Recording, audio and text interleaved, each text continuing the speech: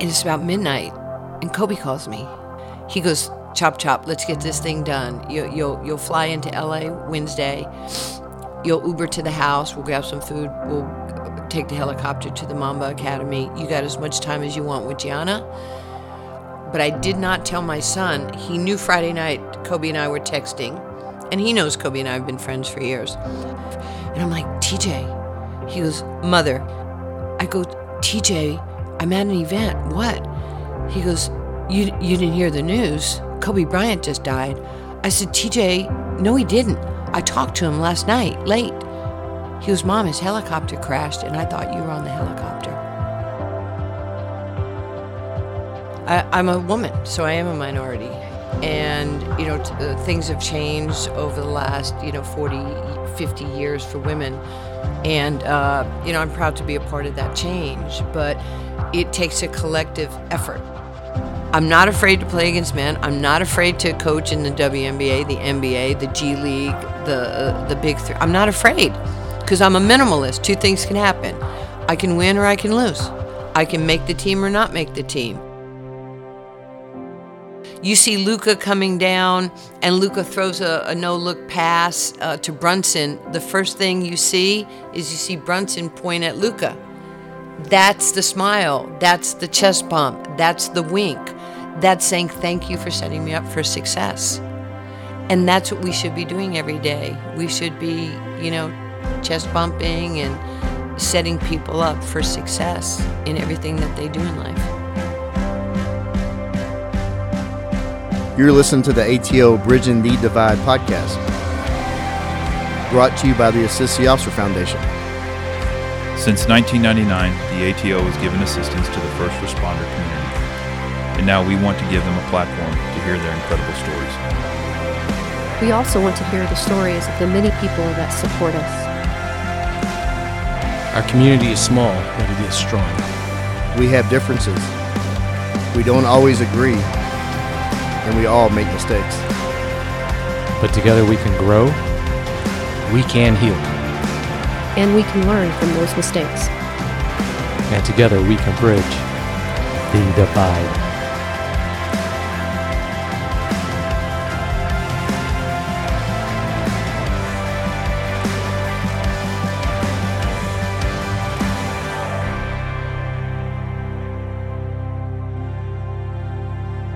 Welcome back, ATO listeners. Joe, Randy, and I are hosting today, and never have we sat at the microphones with a two-time collegiate national champion, an Olympian, a pro athlete, the spearhead in putting women's athletics on the map, and a community advocate. We are sitting with Lady Magic, ATO listeners, the greatest figure in American women's basketball. Not only does the ATO get the honor to host our esteemed guest, but we also get to present her an award on the air. Deputy Chief Tina Schultz has joined us, and on behalf of the Dallas Police Department, the Assist the Officer Foundation, and our Community Operations Division, we present our guest, Nancy Lieberman, this award to show our sincere appreciation for her support through Nancy Lieberman Charities. Her charity exhibits a 92-8 ratio, which is so rare. The funds raised is a tangible example of bridging the divide in our communities. I'm excited for the listeners out there to engage in her story, as she has always and continuously bridged so many gaps throughout her life. Welcome, Nancy. Thank you for having me. I appreciate what y'all do, what police officers do, not only just in our community here in Dallas, but around the country. Thank you very much. Thank you so much. So, I've heard you speak, and you said that you've always been a minority, and it all began at Queens to Rucker Park. Is that true? Well, I grew up in New York. I was born in Brooklyn, grew up in Queens, and I'm a woman, so I am a minority. Okay. And, things have changed over the last, 40, 50 years for women. And, I'm proud to be a part of that change. But it takes a collective effort. And so when I was growing up in New York, I was like a poor kid with no father, and there were days we didn't have food or electricity. And, sadly, we were one grandparent away from food stamps. But sports changed my life, and sports allowed me to, have these friendships with people that didn't look like me. Younger people, older people, blacks, Latinos, Mexicans, Asians. It really didn't matter. And I found so much acceptance on the playing field, whether it was football, baseball, or basketball. If the world were like us, we'd be, inseparable. But there's so many people out there that are trying to separate us and segregate us. And I'm not going to let that happen. I just won't, because I have too many people that champion me. Actually, the black community championed me when I was growing up. And people were saying I was stupid and dumb and never going to make anything of myself. What's a little Jewish white girl, doing in the park playing ball, or being at Rucker Park in Harlem? And I was protected, and I was loved, and I was cared for. And that's what I know, and that's what I share. And, I was for the black community before, things have been, out of hand, and people slinging allegations at cops and people in the community. I'm a person of the people, just like my hero, Muhammad Ali. He was the people's champ. And he was my friend for, over 40 years. And he taught me how to lead with love and kindness, how to help other people, how to have empathy, how to have forgiveness. That's how I lead my life today.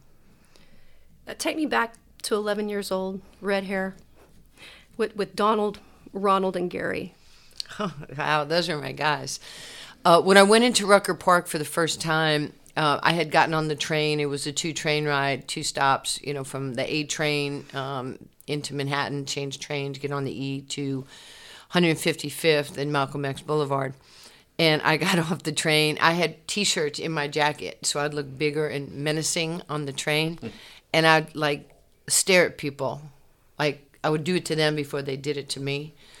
And hopefully they thought I was crazy. And then I ended up, walking into the park, and these black guys looked at me, and they were like, "Little girl, do you know where you are?" I said, "Yeah, I'm in Harlem. I'm at Rucker Park."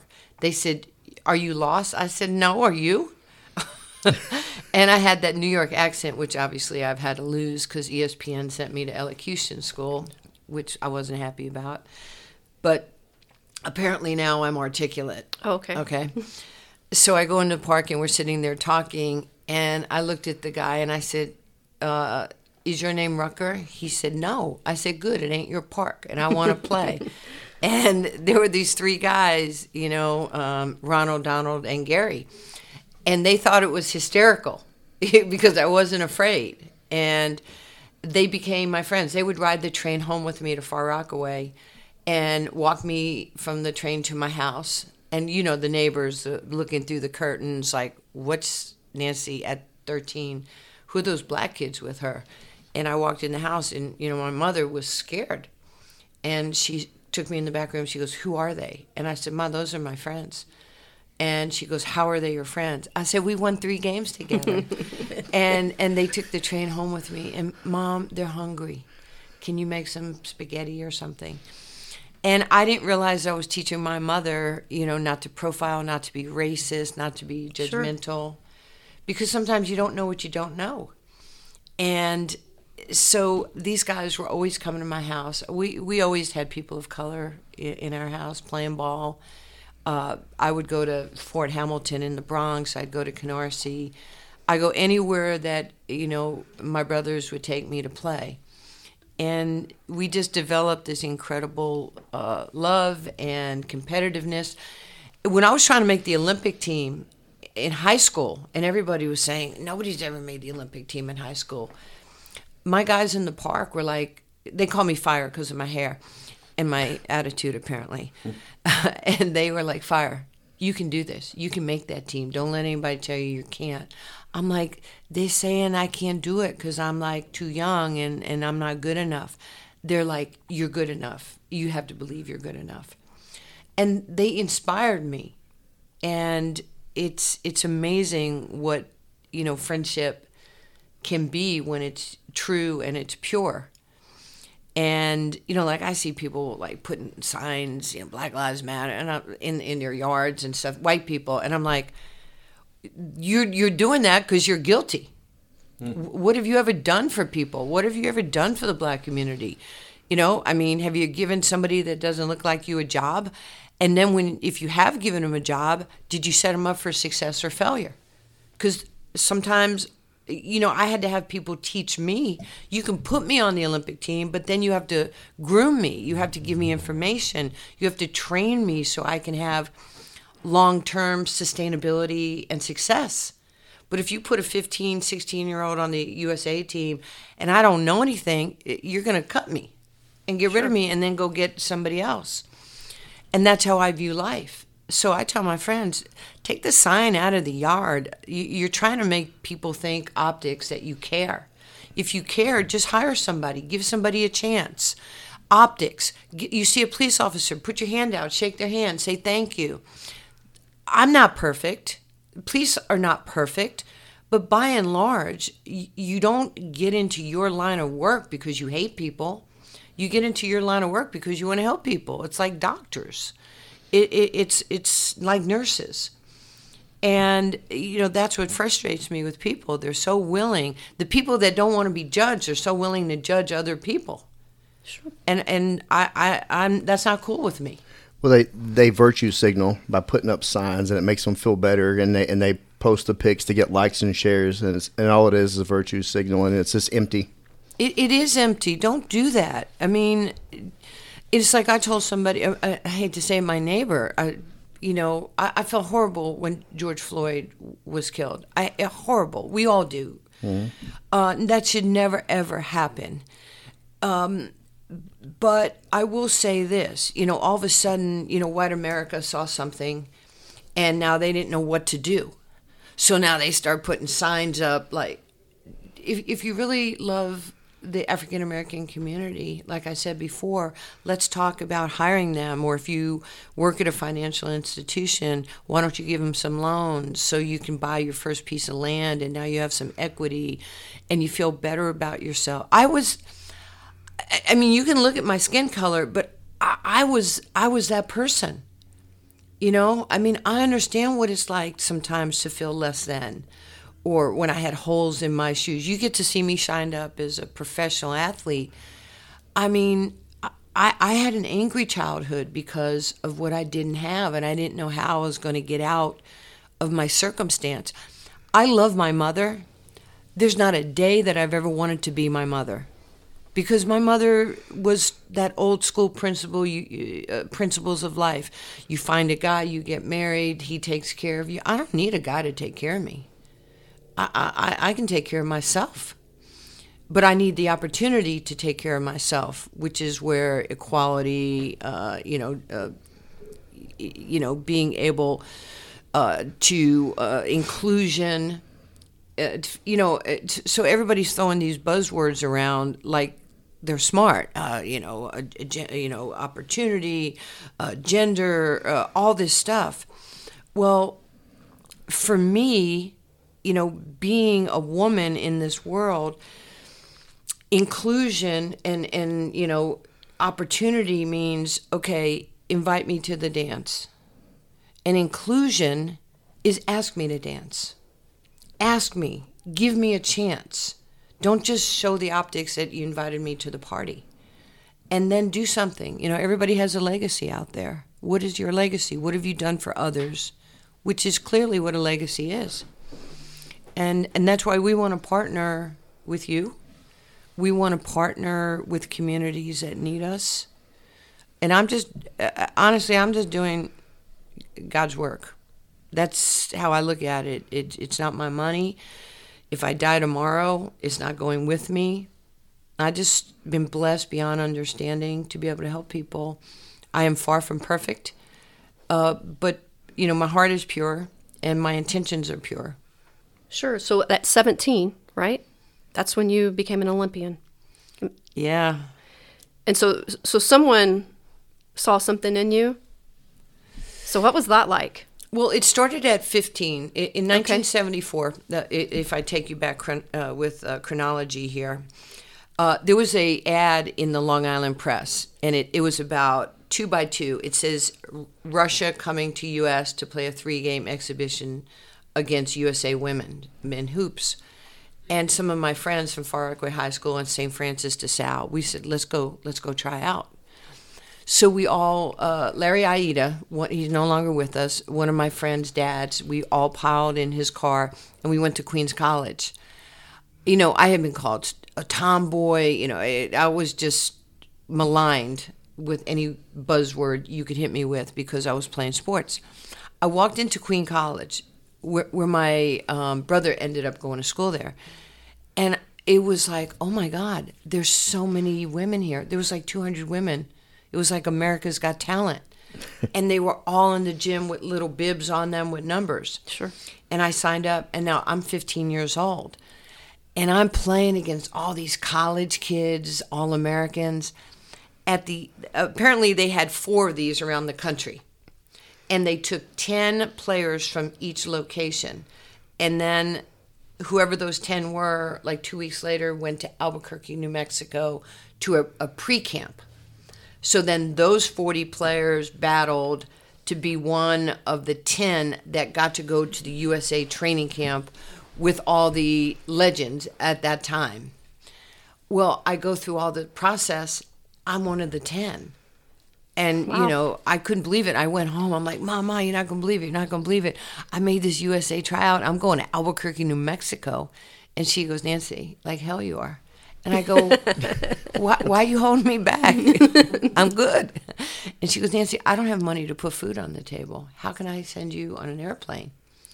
So my high school assistant principal, Barbara Sakowitz. The can.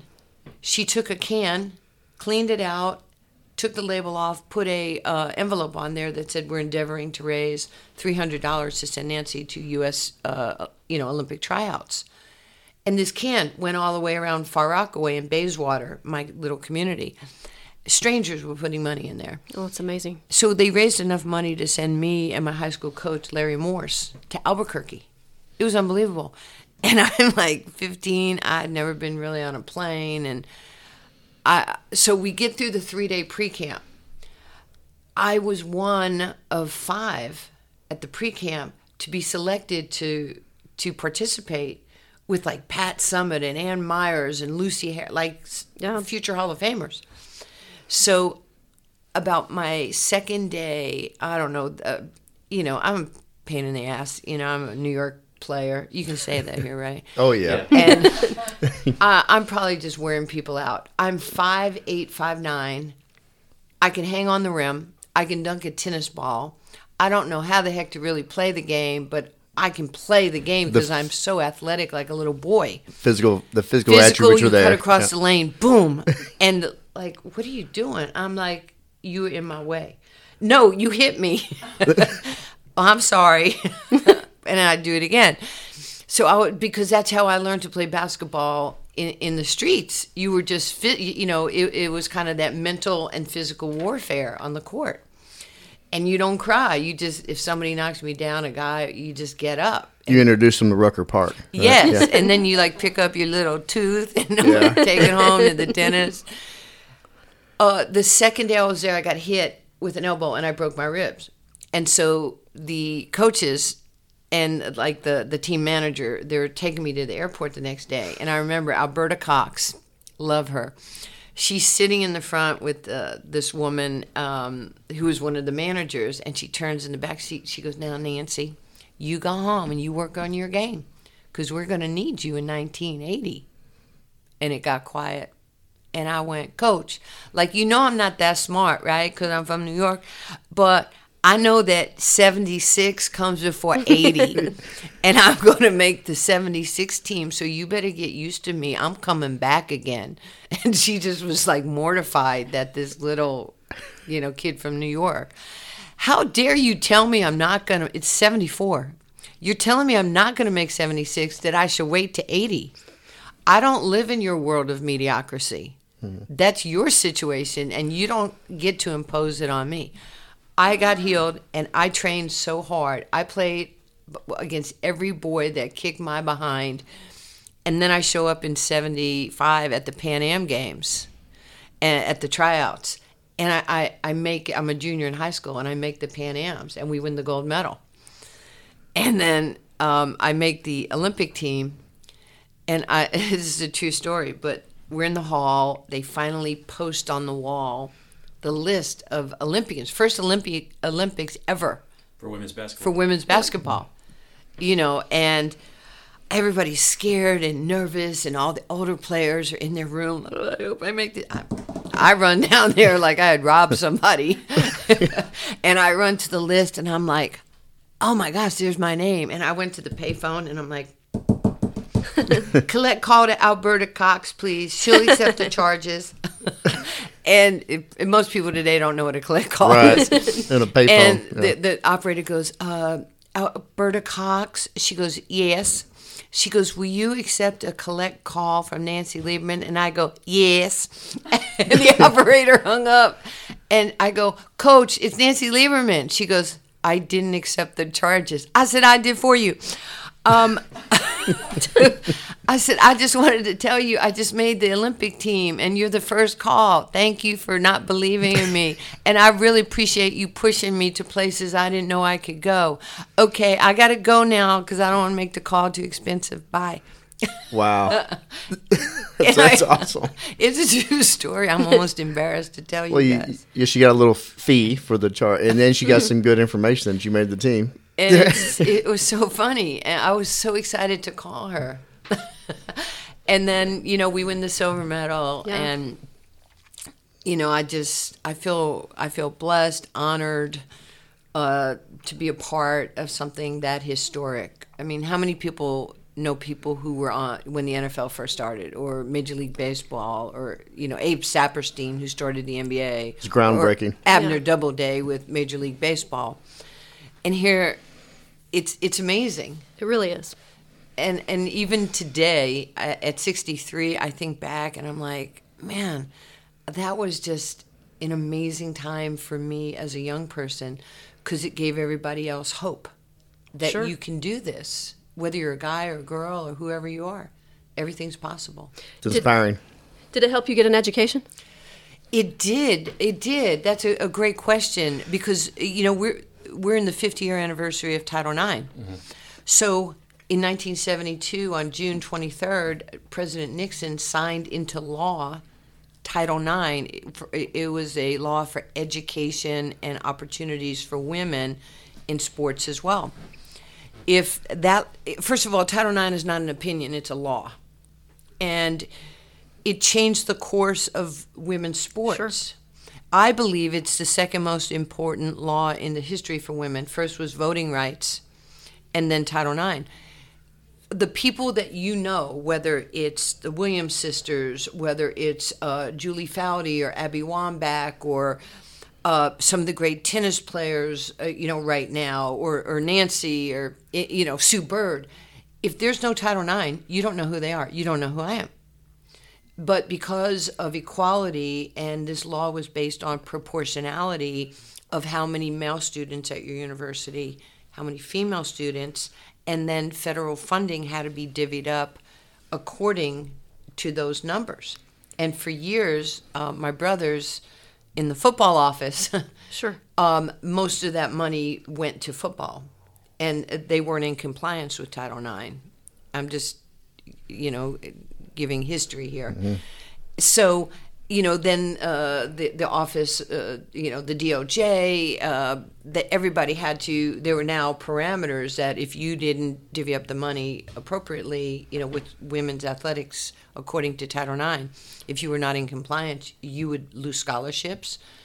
And what happened early on is football, and I love football, and I'm very close with a lot of these coaches and ADs, but because football was getting the big sum of money, it was pitting minority against minorities. Men's soccer, men's wrestling, men's tennis against minority women, and we were fighting because the pie was so small. Well, give us some of your money, and let's divvy it up. I remember one year, and I'm getting off track here, but when Tom Osborne at Nebraska, and Tommy Frazier was the quarterback, and they went for the national championship down in Miami. And Tina, you might remember this. They had this massive Husker weight room, which was just revered amongst colleges. They got, now I could be wrong on the number of 18-wheelers that they had, but they had like 10 18-wheelers. They unscrewed all the Husker equipment, put it on 18-wheelers, took the carpet, all the, the optics, the pictures of Husker. They rented a warehouse down in Miami, and it was like $2 million to move your weight room from the University of Nebraska to Florida, like there wasn't weights in Florida, in Miami. Think how many sports could have been funded at the University of Nebraska. But that's the mentality at that time. And, nobody really told that story. I wonder if I'll get invited to speak at Nebraska. Osborne got what he wanted back then. I remember those days. Well, the weight rooms have come up recently with the Final Four last year. Yeah. So there's a lot of things changing in our society, which is really fantastic. And I think people are being more aware of, women of color have been making between 57 and 68 cents on the dollar. Women like myself, like us, are still making 80 cents on the dollar for the same jobs as men, which is why I love my boss. And my boss is Ice Cube. And I coach in the Big Three. And this is going to be my 4th year. And when I signed in the Big Three, one of the things that Cube said to me, he goes, tell your agent that you will be the highest paid coach in the league. And I went, excuse me? He goes, whatever Dr. J or George Gervin or Michael Cooper or Rick Barry or our other coaches, you won't have to negotiate that. I was wow. like, isn't that crazy? It's awesome. And he's such an incredible human being. I admire him, and I feel very fortunate to work for him. That's really cool. Going into that, you had a foundation where you competed against men from as a child, right? But all the way up to where you went to a summer camp with NBA players. And you weren't wanted, were you? No. I had always played. The one thing that I will tell you from the time I was young, I was fearless. I wasn't afraid, because I wasn't afraid, obviously, to get on a train and go to Harlem at 12 years old. So I had always competed. I played football, baseball, basketball against guys. And it was normal for me. It wasn't normal for you. That's where all that, condemnation and people, what's wrong with your daughter? I felt very comfortable doing what I was doing. And so I end up, going to Old Dominion. We win back-to-back national championships. Our men's team and our team, we were amazingly close to this day. We're on a Zoom call once a week with, cool. 40 years later. And so I get signed. I'm the first round pick in the first women's league in 1980 by the Dallas Diamonds. That's how I got here. And before I went, I got a phone call. I was playing in a men's league at Xavier High School in New York on 13th Street. And Jane Pauley did a story on me for the morning show saying that, there's this woman, Nancy Lieberman, she's playing against NBA players in a summer league. I guess Dr. Jerry Buss, the Lakers owner, and Jerry West, the logo, saw the interview. And a couple of days later, I get a phone call at my mom's house in Far Rockaway. And this guy goes, my mother has, what's your name? Yeah, hang on, my daughter's over here. And she goes, some guy by the name of Mr. Jerry West, he's on the phone. And I'm like, Jerry West is on the phone? So I get on the phone. I'm like, hi, how are you? He goes, Nancy, Jerry West. I said, yeah, my mom said. He goes, we saw that you're playing in a league. Dr. Buss and I would like you to come play for the Lakers in Summer League. I said, I would love to play. I'm playing here in New York. And they're like, yeah, we know. And they said, can you come out like in 2 days or tomorrow? I said, yes. They say we have a new coach. He's going to be the assistant coach of the Lakers this year. but he's going to get experience coaching Summer League. His name is Pat Riley. I said, okay, I'm happy to play for Mr. Pat. And they go, he goes by Coach Riley. Yeah, him too. I'll be happy to play for all of those guys. It was so stupid. And so apparently they had not told Pat Riley this yet. Oh. So they call him and say, Pat, you're getting a new player today. He goes, I don't want a new player. I had the guys up against the wall, stretching yesterday at practice, and told them how serious this was. And they said, well, you will have a new player this afternoon, and her name is Nancy Lieberman. He goes, I don't want Nancy Lieberman here. I told the guys that it was serious. And in his mind's eye, this is my first coaching gig. I can't be doing this. Okay, so he doesn't want me. He argues that he doesn't want me.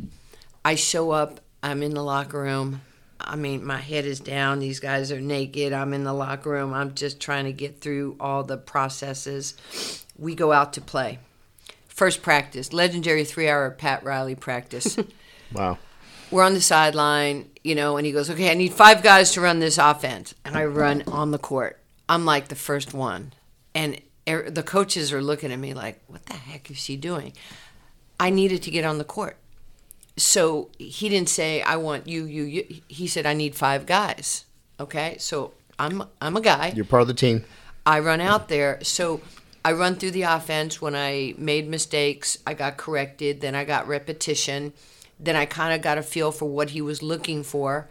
And then I'd go off the court, and I'd look at the guys. I go, if you don't know how to run that, I do, but I'll be more than happy to help you. And they were kind of like giving me the side eye. And so, and I'll share that Pat Riley told this story at NBA Coaches Symposium. I'm holding an iPad. I'm sitting with Nick Nurse, who I coached with in the G League, and I'm holding and they say, and Pat, after Pat today, Phil Jackson will speak, and then Doc Rivers. So I'm filming it. I'm not even coaching in the NBA yet, but they invited me. I'm the only woman there. So, and he goes, well, matter of fact, one of my first coaching gigs, they gave me a player that I didn't want. And I went, and I slid the iPad over. And he goes, Nancy, you remember, don't you? And Nick goes, what's he talking about? I go, I don't know. No clue. And he says, and he's recanting the story that I'm sharing with you. So he says the coaches, after the first practice, go in the locker room. And the coaches go, who the hell does she think she is? She acted like she was the best player. She's telling guys where to go. She hops in every drill. They beat the crap out of her. She didn't cry, and she tried to start 2 fistfights. He goes, what are we going to do with her? And, one of the coaches said, I think we just need to roll with it because it doesn't look like she's interested in leaving. Yeah, we can't run her off. And 4 days later, I was the starting point guard for Pat Riley. Wow. And he tells a story about I didn't look like the person he thought could run his team. Isn't that what life is about? I didn't think that this person, because they don't look like me or their gender's different, can, work in this environment. And, we've been friends all these years. And I'm like, you've made thousands of dollars off my story. Off my horror story of my first day. That is so wrong. And he goes, no. He goes, I was in situations in my career where things were going against me, and I would think, they're bigger than her, they're stronger than her, they're faster than her, and she's not afraid. He said, so my point is, you don't know whose life you're affecting. And apparently I affected Pat Riley's life in that way. If I had to guess, you probably affected the whole, Lakers dynasty of the '80s, because that was beginning. Was Magic on that summer league? Magic was coming to that team. I was there. He didn't play summer league, but yes, that was Magic's time. I bet that set off the Showtime Lakers. I mean, you probably should get a lot of credit for that. From what you're telling me, I think you should, because it probably inspired. Was Kareem there? Yeah, but they weren't at summer league. Okay. They weren't at summer league. And think about it. I go in for a layup. I get by a guy. Like, I'm 22 years old. I'm 5'10", 155. And I get by a guy, and I go up, and my shot gets blocked. And I remember one of the officials looking at me going, "Don't bring that shit in there." And I went, and I stopped, and I went, "Do you actually think he blocked my shot because I'm a girl? He blocked that shot because he's good. He would have blocked anybody's shot. You're an idiot, okay? You're an idiot to say that to me." But that's how, back then, if you don't think you're racist, sometimes you're racist. If you don't think you're sexist, sometimes you're sexist. Because that's what this guy thought. So I've experienced all that, and I'm never, like, mad or, "Oh, I can't believe he said that." I have that "I'm going to show you" type of mentality. I'm not afraid to play against men. I'm not afraid to coach in the WNBA, the NBA, the G League, the Big Three. I'm not afraid because I'm a minimalist. Two things can happen. I can win or I can lose. I can make the team or not make the team. And I don't live in a world of mind monsters. He hates me. She loves me. She hates me. Oh my gosh, they didn't call me. I didn't get to play. I don't live in that world. I try to keep it as simple as possible in how I view things. I give my best effort. I do the right thing. I'm not out till 4 a.m. and then wonder why I didn't play well the next day. Being great is a commitment. Trying to be great is a commitment and discipline. I am very disciplined, and I've always been like that because I needed this more than this needed me because of my childhood. Well, it sounded like you had, instead of having a door open for you, like you kicked it open, and you worked hard and you made it happen for yourself, as opposed to sitting around feeling sorry for yourself for any situation. You went out and took it. Well, I've never wanted a handout. You know what they say, biblically, give a man a fish, he eats for a day. Teach a man to fish, he eats for a lifetime. I want to eat for a lifetime. And I wanted people to respect me, and that meant that I had to master the things that took no talent. It doesn't take talent to show up for work. It doesn't take talent to have a finisher's mentality. It doesn't take talent to be a great teammate. And we say this in sports all the time: don't be the guy, and don't be the guy anywhere near the guy, because the guy's always getting in trouble, and misery loves company. Because in my world, we're going to cut you. We're going to get rid of you.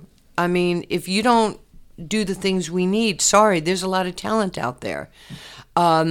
There's also be the player you always wanted to play with. Be that person. Like, I've known Tina Schultz since she was in Iowa.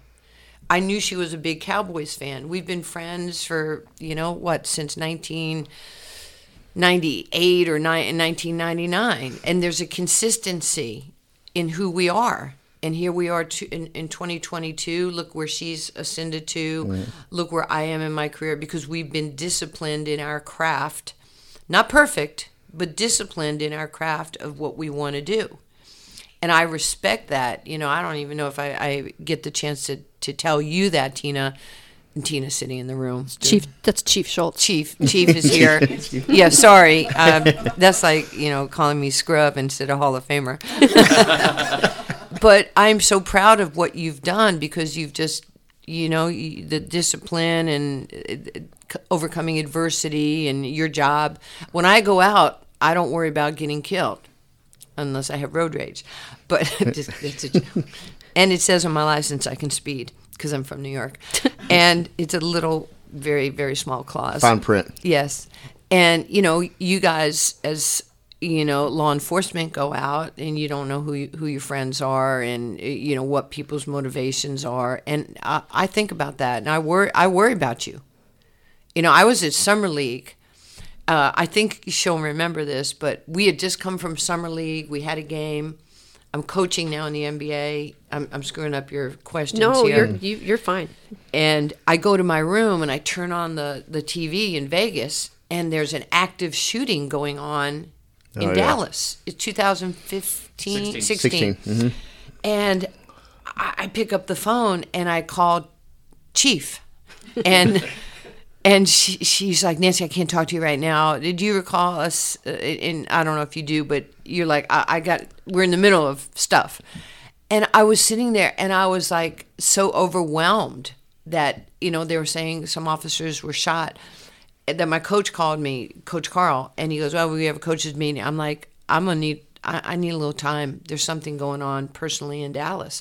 I mean, I called you because I was just trying to make sure you are okay or not in harm's way. And it was you who connected me to Chief Brown, and who we've stayed friends. We talk all the time. When we had a Big 3 game last summer, Chief Superintendent Brown came to my hotel, and there were like 3 SUVs, and I walk out, and people are like, are you getting arrested? I go, no, I'm not getting arrested. That's my friend.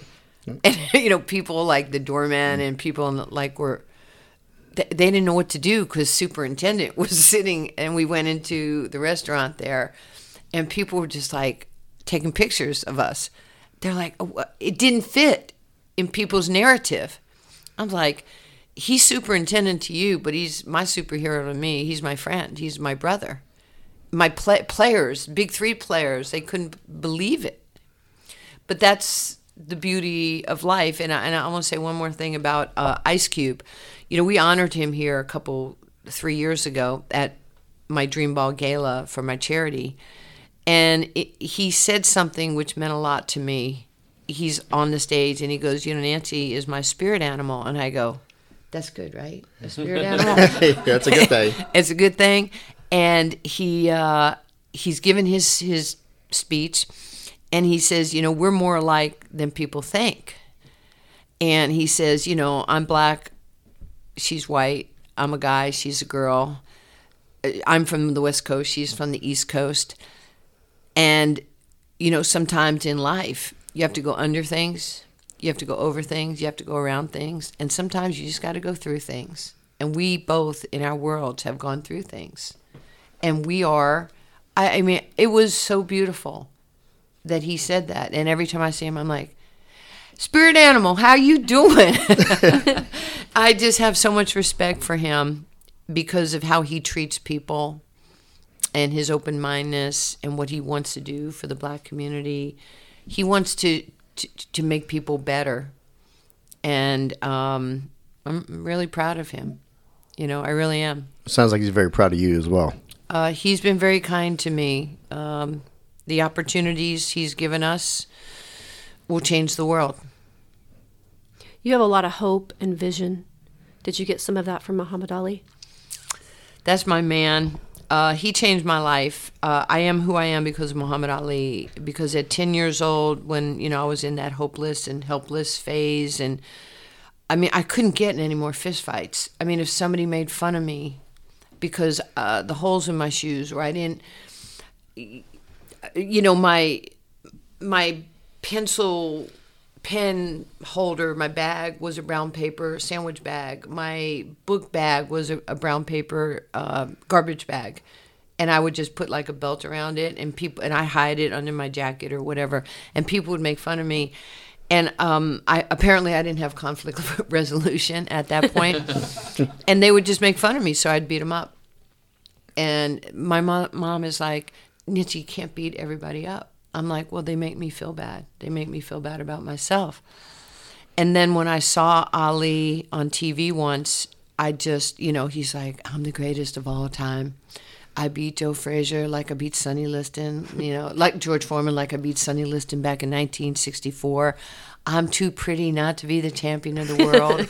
I am the greatest of all times.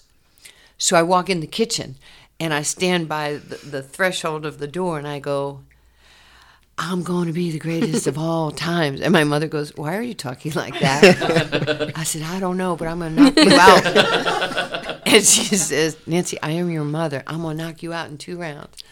And I'm going to knock him out in 1. She goes, him's your brother. And I said, you better get used to it. I'm going to be the greatest of all times. And I ran in my room and cried. That was a real seminal moment for me because I'm 10. He didn't realize, Ali, that he gave me a path. he gave me a vision, and he gave me hope. So going back to making the USA team, I couldn't have made the USA team without Ali. I couldn't have gotten a college scholarship without Ali, which is the greatest networking company in the world. College, you meet people who don't look like you, who have different thoughts and opinions. You get to open up your mind and your world to different possibilities. So then, we win our championship. So it's December of 1979, and we had just won a championship. I'm Player of the Year in college basketball. I'm feeling good about myself finally, but I'm a fraud and I'm a fake because I'm still damaged. But I'm Nancy Lieberman, and everybody's, kissing my behind because of who I am in the sports world. But you don't feel like that inside? No, I don't. I still feel like I'm the underdog. Okay. And I get asked to do an appearance at the New York Stock Exchange. It's a fundraiser for the Olympic Committee. So I get to go home. My mother, my best friend Barbara, we're going up the escalator, and I look at the guy, the handler who was taking me up to the green room, and I said, "So who's the other athlete?" And the guy says, "We're going there right now." I said, "Well, who's the other athlete with me?" And he says, "It's Muhammad Ali." And I went, "Muhammad Ali's here?" And we get to the top of the escalator, and then they open the door, and it was like Oprah's, Wow. that hate. And there's the man that changed my life, and he doesn't even know it. And my mother goes over to him. She's, 250 pounds. She's 5'4", and she puts her arm around his neck, and she goes, "Mr. Muhammad, my name's Rini Lieberman from Queens." And my daughter is the greatest of all times. I'm so embarrassed. And he goes, "Listen here, lady, there's only one greatest of all times, and it's me." And she goes, "Mr. Muhammad, I know you're good, but my daughter..." So I went as far away in the room as I could. There was a boxer who was on my Olympic team, Howard Davis. He and Sugar Ray Leonard were my Olympic family. He won the gold medal. So he's from Queens, and Howard was in the room. And I went right to Howard. And Ali looks at him and goes, "Howard, the kid's mother says she's good." And Howard goes, "Uh-huh, yeah." He goes, "How good?" He goes, "She's greatest." And so he calls me over. And I can't even breathe. I have the pictures on my phone, and I'm like, my head's down. He goes, "Your mom says you're good." And I'm, "No, Mr. Muhammad, I'm not really. I'm the greatest of all times." and he goes, "There's two of us?" I go, "Yeah." And Mr. Muhammad, I hit people too. He goes, "I'm gonna have to ask you to stop hitting people." I said, "You hit people?" He goes, "I get paid to hit people." And he sensed that I was broken. He saw something.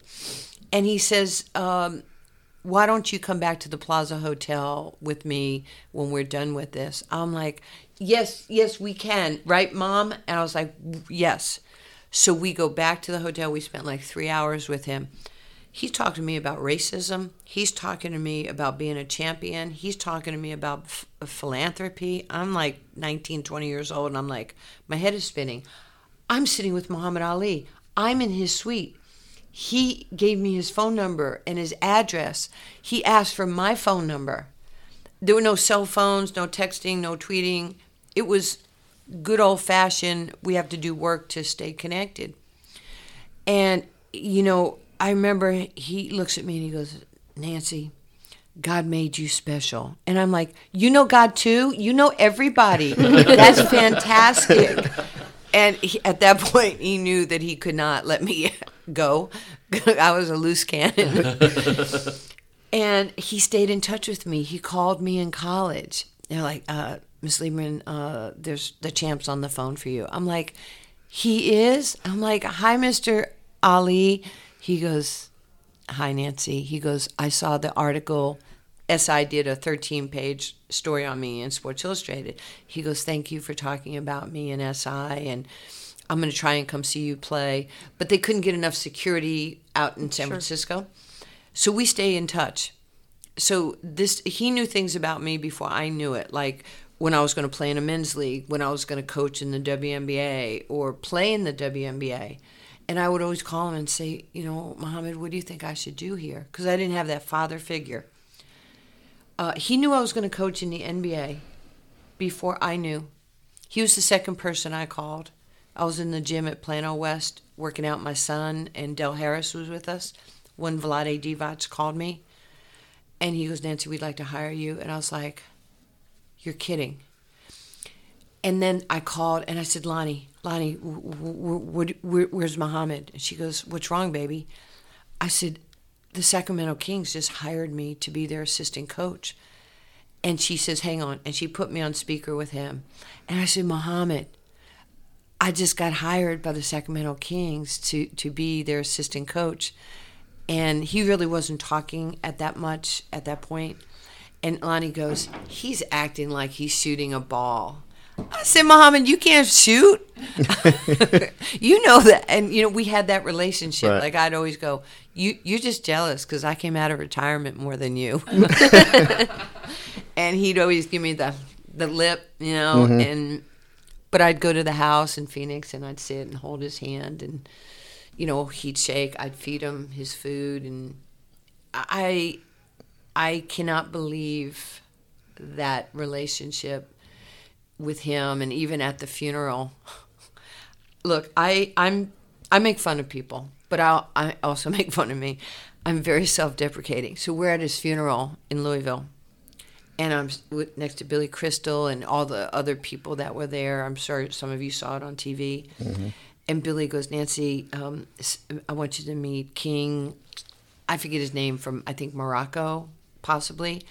And he goes, hi, I am King. I said, I am a king too. I said, it's so nice to meet you. Yeah, I'm a king. And he goes, how can you be a king? I'm a Sacramento king. You're Monaco king. And Billy's just like, I can't believe I just made this introduction. He was laughing. I'm like, that was good, right? Like, bing, bing. Right. And so I have so much fun with all the things that I get to do and the people I get to meet because of this thing called gender equity and equality and inclusion. And the world is changing exponentially for us. And I'm clear who I am when I walk out, but I don't want to be bigger than the show. I still want people to come over and give me a high five and a hug, and I want to be human to people. I don't need an entourage. I could use a taser. My son's 6'9". We can hook you up with I one. could use a taser. But then to see my son, who, Tina has seen him since he was baby boy, grow, and their friendship, and I think he owes her $5 for some side bet they had going. Cowboys. But the relationships I've made across the globe are unbelievable. My relationship with him, Ali, or, Kobe. And, I was supposed to go on that Wednesday after he died. I was supposed to go put Gianna's team through practice in California. And I had told TJ that Friday night, Kobe and I were texting the 24th. I was in the studio at Fox because I was doing TV. And he's such an advocate for women. He was powerful, Kobe. And guys were talking about women playing against men. And I went, let's ask Kobe. So I started texting him. Hey, do you want to talk about women playing against guys? He says, yes. I said, when? He said, now. I'm like, okay. We have an hour thread. I can't say what he said because there are too many curse words in there. Mm-hmm. But he says, when are you going to come out and coach Gianna's team? We've been talking about it for years, but, life gets in the way. I said, I can do it next week. I have TV Monday, Tuesday, Thursday, Friday. So he goes, okay. I said, I'll hit you Monday and we'll get it set. And he goes, okay. Saturday night, I'm doing an appearance somewhere in California, Indian Wells, and it's about midnight, and Kobe calls me, and I'm like, hi. He goes, chop, chop, let's get this thing done. You'll fly into LA Wednesday. You'll Uber to the house. We'll grab some food. We'll take the helicopter to the Mamba Academy. You got as much time as you want with Gianna. If you want me to help you, I will. I was like, of course. I mean, yes, the answer is yes. So it's set. But I did not tell my son. He knew Friday night Kobe and I were texting, and he knows Kobe and I have been friends for years. I'm now in this ballroom. There's 700 people. I always sit in the last row on the aisle because I have the attention span of a fly, and I can't sit through a lot. I need to get up and go to the restroom, walk around. I'm telling, this is the truth. I swear that I had turned my phone on vibrate because I didn't want to interrupt anybody with a phone going off. I'm sitting there and they're talking, and all of a sudden I hear my phone ringing. I grab my phone and my purse and I run out through the back doors, and I look at it and I'm like, TJ, he had just landed in Italy because he had a game. He was playing for Holon in Tel Aviv. And I'm like, TJ. He goes, Mother, you can tell your kid's voice. I go, son, what's wrong? He goes, Mom. I go, TJ, I'm at an event. What? He goes, Mother, you didn't hear the news. Kobe Bryant just died. I said, TJ, no, he didn't. I talked to him last night, late. He goes, Mom, his helicopter crashed, and I thought you were on the helicopter. Okay,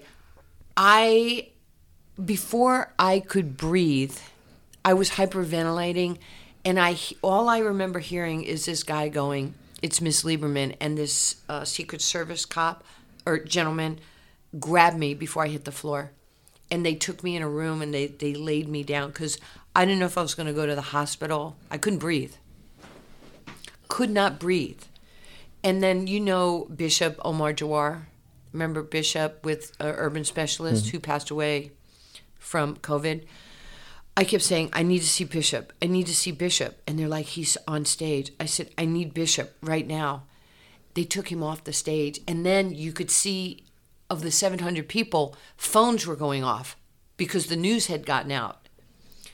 I don't know if I would have made it without Bishop Omar Jawar. He sat there. He prayed for me. He prayed with me. He came, these guys took me to my room. It was one of the most horrific days of my life. Just because of the relationship Kobe and I had, because it was so close, our conversations about me going out there and, helping Gigi and her team. And so I think about that. I think about all the, incredible, life's about relationships. And those relationships that came through sports, through the grace of God, and just the love that we have. And, we do those dream courts. Yes. Vanessa has entrusted me. We're building 3. We're opening a dream court for Gigi and Kobe May 1 on Gigi's birthday in Anaheim. This is the most beautiful court. We've never let anybody touch the court or design the court. It is so beautiful. She's designed everything on that court. And we were like, yes. And then we're doing 2 in Philadelphia where Kobe grew up. Tell our listeners what dream courts are. Dream courts are outdoor, safe places for kids to gather. They're basketball courts. You can skateboard on them. We could play tennis on them, other activities. A dream court, it was my dream to be on a court because I felt safe. And that's why we called them dream courts. And the first 30 or so courts we built were like New York Knick or Oklahoma City Blue and Orange. After, Tina had introduced me to Chief Brown, and the first thing out of his mouth, remember in that meeting, he goes, I could use your dream courts. I need an initiative for kids and cops. So we pivoted. I didn't even tell my board. I would just say, yes. And less than 90 days later, we opened the first 2 dream courts, and we changed the colors to police officer blue and gray, which is now we have 108 dream courts open around the country, over 4.2 million kids. And now we have we have education, not just the physical wellness. We have dream courts that have STEM, financial literacy, career readiness, civic engagement, and our Kids and Cops programs. And we give those programs to PAL, to Park and Rec, to Boys and Girls Clubs, free. Everybody needs programming. And we love it because we're able to do that. And another thing I'm really proud of, the last 3 years, we have been given grants from the DOJ for the COPS Award. And we have gotten over $350,000 from the DOJ because of our work, hand in hand with the police officers. And we've put almost 3,000 basketballs in the trunks of police cruisers. See a kid on a court, a girl, a boy, pop the truck, throw a ball out there, rebound for a few minutes, give the kiddo your card. You're right, drip, drip, pour into each other, build that trust. Kid goes home, who gave you the ball? Well, Officer Tina, don't lie to me. You took somebody's ball. No, she gave me her card and she said, if we ever need her, that we should call her. We're just trying to do, our fair share. And it makes me happy. It's bridging those relationships for the next generation, for law enforcement in the community and first responders in the community. Thank you. Thank you so much for that. It makes me happy. We want to show the good in people. We want to show the good in what our police force does on a daily, for people, behind the scenes. They just see you in the cars. I try to stay away from motorcycle cops because I know I do too. that they're not going to change their mind. And I'd like to stay out of deferred adjudication. That's very important to me in my life because I do have the answers to the test. I shouldn't have said that. Yeah, we don't care. Nah, we don't care. How do you feel about this quote? The greatest religion of all is love. That's Muhammad Ali. That's what he taught me. That's what I lead with, loving kindness. It's the greatest thing you can do. It just, I always tell, like when I speak to people, I'm like, smile. Let me see your teeth. Like even in this room today, everybody smile. My smile makes you smile. It doesn't cost anything. And it communicates kindness, right? And so there's so many ways. Like you see Luka coming down and Luka throws a no-look pass to Brunson. The first thing you see Brunson point at Luka. That's the smile. That's the chest bump. That's the wink. That's saying thank you for setting me up for success. And that's what we should be doing every day. We should be, chest bumping and setting people up for success in everything that they do in life. Hey, I got one quick question. I hope this doesn't go too long. How close do you think the NBA is to hiring a head coach for one of the teams? It just got a little murky because, Becky left or will be leaving, and she's now, and I'm so proud of her. I love my sister. I'm a big Spurs fan, so that's... she learned from the best, and I think it'll take a little longer now because, had I stayed in the NBA, I was 1 year behind Becky, and I think, you have to earn your stripes, as you know now, Captain. Everything has a process, right? And it'll happen because Rick Carlisle is a big advocate for women. He's the head of the Coaches Association, and he's a hero of women. I mean, his wife Donna, his daughter Abby. He has a lot of estrogen around him. So, he understands what that next step is. So, and the other thing that when the commissioner, the best commissioner in sports, Adam Silver, says we're going to have a woman sooner than later, it'll happen. But we have to earn it. Don't hire me just because I'm a chick. Hire me because I'm qualified to win. It's not Skittles. Everybody doesn't get one. And there's some really talented men in the NBA that have given their lives to coaching.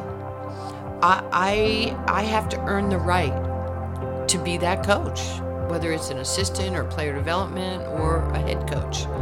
And that's why I was so proud when we won the championship, you know, in 2018 in the Big Three, because no woman had ever won a championship in a men's league. And to be coach of the year and to have my players show me the respect and kindness that they did, really all players in the league, we have to go out and earn it every day. I think that's a perfect way to wrap it up. I want to thank you for your charities. The Lieberman charities have touched millions across the globe, and you're going to continue to do it. You have your Dream Courts. You have the Shop with a Cop program, which is incredible. And you continue daily, hourly, by the minute to bridge the gap. And we just want to thank you for that. Thank you so much. Thank you so much. Appreciate you guys, all of you. Thank you. Even Captain Schultz. Hey brother, hey sister, I'll never give up on you. Hey Mrs., hey mister, I'll see this all the way through. No matter how far the sun and the moon, I'll never give up on you. Down when you're lonely, I'll pull you up. Life leaves you heavy when the going gets tough.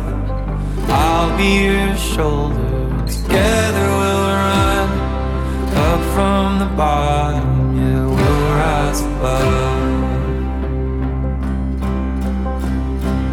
Hey brother, hey sister, I'll never give up on you. Hey Mrs., hey mister, I'll see this all the way through. No matter how far the sun and the moon, I'll never give up on you.